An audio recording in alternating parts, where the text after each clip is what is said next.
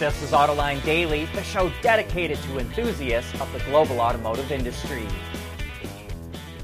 Is nuclear fusion coming a lot sooner than we thought? Last week, Microsoft committed to buying electricity from a U.S. startup called Helion, which is supposed to fire up a nuclear fusion reactor in 2028. And then earlier today, Chinese EV startup NIO announced it's investing in a fusion company also called NIO, though this NIO is spelled with an E, not an I. The company is 50% owned by the provincial government in the Anhui province in eastern China.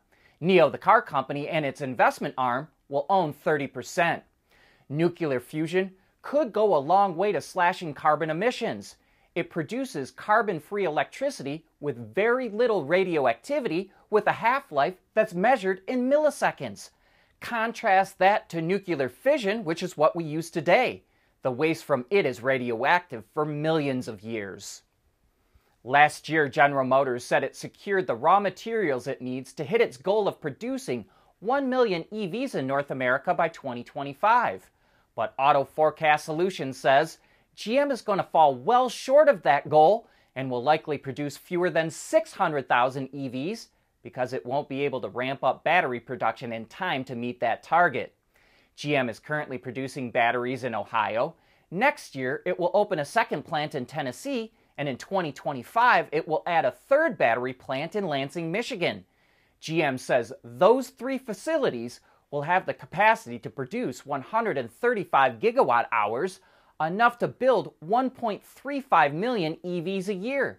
But Auto Forecast says those plants will likely only reach 58 gigawatt hours by 2025, which is enough for 550,000 EVs. Auto Forecast expects GM to produce 76,000 EVs in North America this year and 328,000 in 2024. But even so, GM says it's still committed to its original target. Hyundai and Kia's decision not to install engine immobilizers in millions of older models is going to be a costly one. The automakers are settling a consumer class action lawsuit that will cost them $200 million. The money will go towards owners who had their vehicles stolen and reimburse them for insurance increases related to the thefts. The automakers are also facing a lawsuit from insurance companies who estimate that the thefts could cost them as much as $600 million. The companies were hit with a wave of thefts after videos on social media showed how to easily start the cars without a key since they lacked the immobilizer. Nearly 9 million older Hyundai and Kias do not have the device. The automakers issued a software fix earlier this year, but it won't cover all of the models. And for those it can't update, they'll compensate the owners who buy an anti-theft device. Maybe LFP batteries aren't such a good idea, or even cell-to-pack battery packaging. Cell-to-pack makes it a lot harder to recycle batteries, and LFP isn't nearly as profitable to recycle as batteries with nickel, manganese, or cobalt. Those are some of the things that we learned on yesterday's Autoline After Hours with David Klineski. He's the CEO of Serba Solutions, a company that's already recycling EV batteries profitably.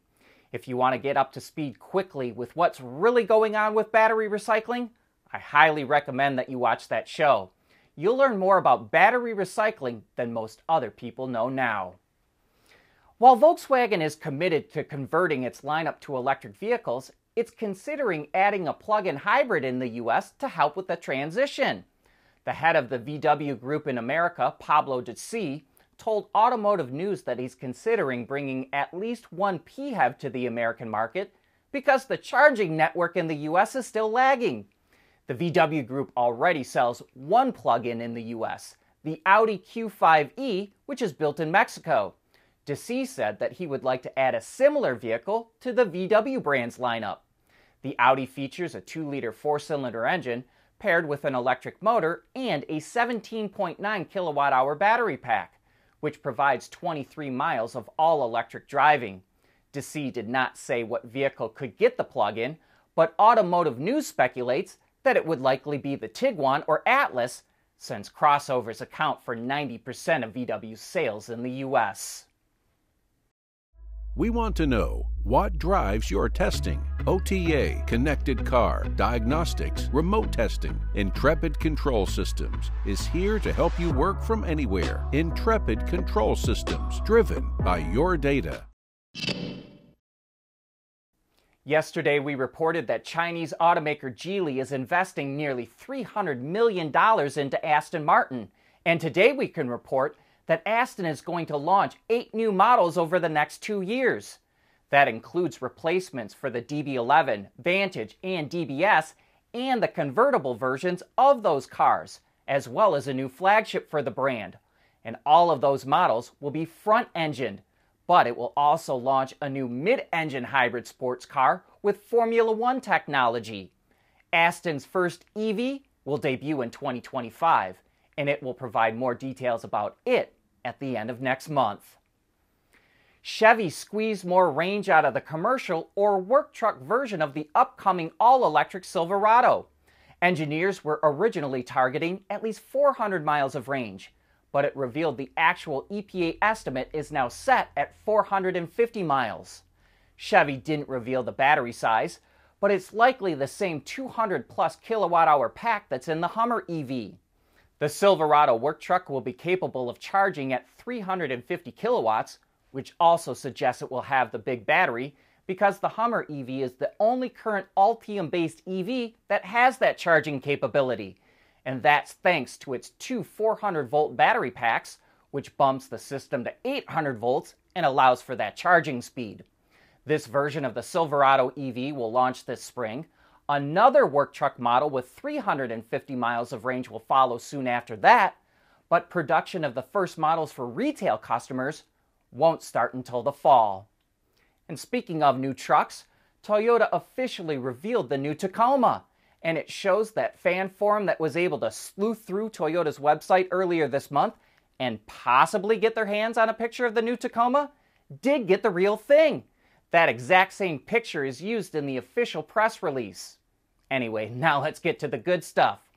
It's based on the same platform as the Tundra and Sequoia, which Toyota used as an opportunity to tie in some family resemblance. The frame is more rigid than the outgoing truck, which will help with off-roadability and allows for a new coil rear suspension setup for some models that helps with ride and handling. But there's still leaf springs available as well. The suspension has actually been tuned for each grade of the new Tacoma, and buyers can get everything from slightly upgraded TRD tune shocks to Bilsteins to ARB, and all the way up to Fox's 3-way adjustable system with remote reservoirs. And there's a sway bar disconnect too. Now let's move to the powertrain. Under the hood is a 2.4-liter turbocharged 4-cylinder engine. In non-hybrid form, the standard output is 228 horsepower, but there's also a version that makes 278 horsepower. These can be paired to an 8-speed automatic transmission, but the higher output version also has a 6-speed manual option that makes 9 less horsepower. The hybrid integrates an electric motor into the 8-speed auto that boosts output to 326 horsepower and 465 pound-feet of torque. Power can be sent to the rear wheels or all four. Rear drive models feature a limited slip diff, and four-wheel drive tacks on a 2-speed transfer case. There's also a full-time four-wheel drive system with a center locking diff available as well. And more off-road focused models switch out the auto locking diff for an electronic one. The Tacoma is capable of towing up to 6,500 pounds, and max payload now comes in at 1,709 pounds. The interior looks pretty rugged, with blocky elements that stack on top of each other to form a layered look. An 8-inch screen comes standard, but most of the pictures show the new larger 14-inch display. And a couple of other highlights that were kind of hard to work into the rest of the story include optional power outlets in the bed and upgraded 4-wheel disc brakes, which can also be upgraded themselves, both front and rear. Non-hybrid versions of the new Tacoma go on sale in the US later this year, while the hybrid arrives early next year. That brings us to the end of this show and the end of this week.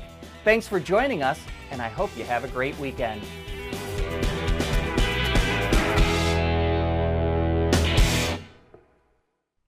AutoLine Daily is brought to you by Bridgestone, solutions for your journey. Intrepid Control Systems, over-the-air engineering, boost your game. And by Scheffler, we pioneer motion.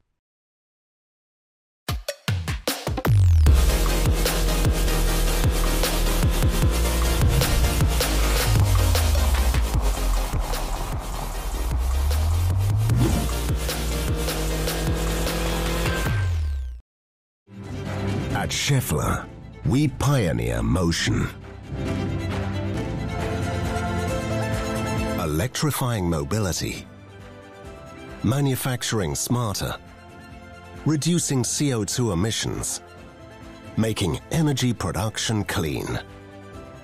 Scheffler pioneers motion to advance how the world moves.